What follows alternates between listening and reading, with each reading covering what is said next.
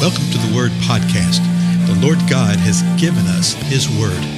Let us learn it. Let us live it. Let us rejoice in it. Spread the Word.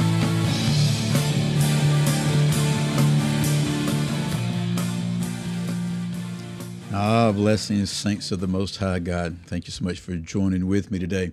We've seen it at this point in time in our examination of the empowerment and the manifestation of the Holy Spirit and the gifts of the Spirit within the life of believers. We've seen how we are to live. We've seen this in Ephesians 4. And the last couple of episodes, we've gone through the first 13 verses right there and seen what we're supposed to do and how the Lord has given gifted individuals within leadership positions. And the purpose of those individuals is to equip the saints for the work of the service, to build up the body of Christ until we've all attained to the unity of the faith, to the knowledge of the Son of God, to a mature man, and to the measure of the stature which belongs to the fullness of Christ. That is powerful, powerful stuff.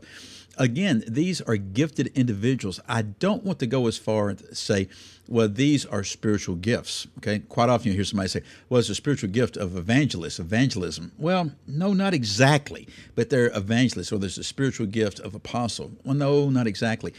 But they are gifted individuals that have usually multitudes of spiritual gifts that the Lord has granted to them. Yeah, you'll have a spiritual gift of teaching, and you hope a teacher has that. But you know what? A teacher, like in a public school or something, doesn't have to have a spiritual gift of teaching. If they're unsaved, they can't have it, right? So anyway, I want us to press on because the very next verse starts off in this way. As a result. So this is verse 14 of Ephesians 4. Of everything we've just seen, as a result of all this, and you think, well, what would the result of that be? What would the result be of equipping the saints in that way and setting the saints free to do what the Lord's called them to do rather than just sit back and think they're hitting a lick for the kingdom when they're watching somebody else do something, right? Here's what it is. This is going to whack you, I think.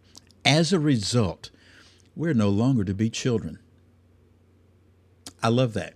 As a result, we are no longer to be children.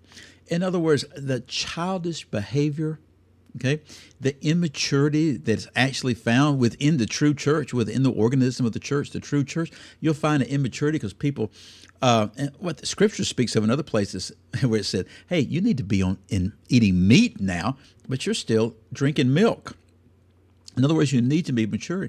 He says, as a result of this, you are no longer to be children. Well, what is he speaking about? What's he addressing? He tells us, listen to this, as a result, we are no longer to be children, tossed here and there by waves, and carried about by every wind of doctrine, by the trickery of men, by craftiness in deceitful scheming. Folks, this is powerful right here, because he's saying if we were to function in this way, if we were to live in this way, if we were to equip the saints in this way, then we're no longer going to be children. We're not going to be tossed here and there by waves and carried about by every wind of doctrine. There is such division that's running amok within the body of Christ today because of exactly this thing, because of the trickery of men, by the craftiness and deceitful scheming. In recent years, I've been a part of three major portions of the body of Christ for an extended period of time within a group that we were not affiliated with anybody. We weren't denominationally aligned or anything like that. And there's such freedom within that, folks. There really is. Then for a period of years, I was in another very, very well-known denomination. And now I'm actually helping out another one like that. In the two denominations, there's fragmentation coming about at a very, very accelerated speed. And I just sit back and I'm just amazed. And sometimes I'm thinking, well, maybe I sound a little too flippant, and I don't want to come across as flippant in any way. But the truth is, if you just read the Word of God, and if you believe what is said here, then it's going to answer the questions you've got over here, and that's bringing division. But people don't do that. And so we have committees, we have commissions, we have councils, we have all sorts of stuff that are meeting for extended periods of years, folks, years, to try to reach a conclusion about a question and a debate which is really undebatable. The Scripture is forthright. I mean, the scripture is abundantly clear. And that's not even subject to interpretation. There's a lot of stuff in the scripture that one person may think this way about, another person may think that way, but none of it is something that undermines the faith. And these issues that are being discussed now are just crystal clear as to what the Lord means by them. But what's happening is this, the trickery of men. And what the Spirit is telling us through Paul here is if we will live this way, if we will function this way, we're not going to be children anymore. We're not going to have to worry about that. We're not going to be tossed here and there by every wind of doctrine. We're not going to be tricked by men. We're not going to fall for the craftiness of deceitful scheming. But verse 15 tells us what we're going to do. But speaking the truth in love. Speaking the truth in love. That's what we're called to do. We're to speak forth the truth in love. Now, let me tell you what's going to happen with that. Okay, it may cost you. Oh, sure. It may cost you a leadership position. Okay, it may cost you this. It may cost you that. Whatever it may be. I'm not too sure, but I think it's cost me a couple of jobs through the years. You know, I usually don't even reflect upon that and think on that too much because you can start thinking, and start thinking the wrong way about that in a couple of different ways. Okay, we're just told to speak the truth in love.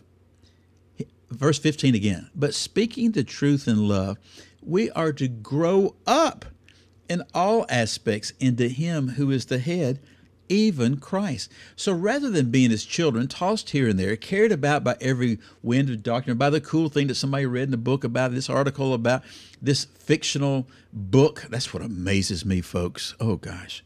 You know how many conversations I've had through the years because somebody has read a work of fiction and they think, oh, well, this is it. This is it. Now, I will give you credit. Dan Brown stories are phenomenal. Love the stories, okay? But they're not the gospel, okay? You can sit there and you can tell fictional accounts that give insight into the Lord. I understand that. I understand Paul Bunyan. I understand that kind of thing.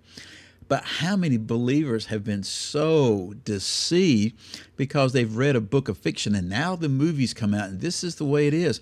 And it's just abject lies about God because they don't know the Word of God. So, folks, we're not to be that way. The reason we are that way is because we're not functioning that way. How many times can I say that, right?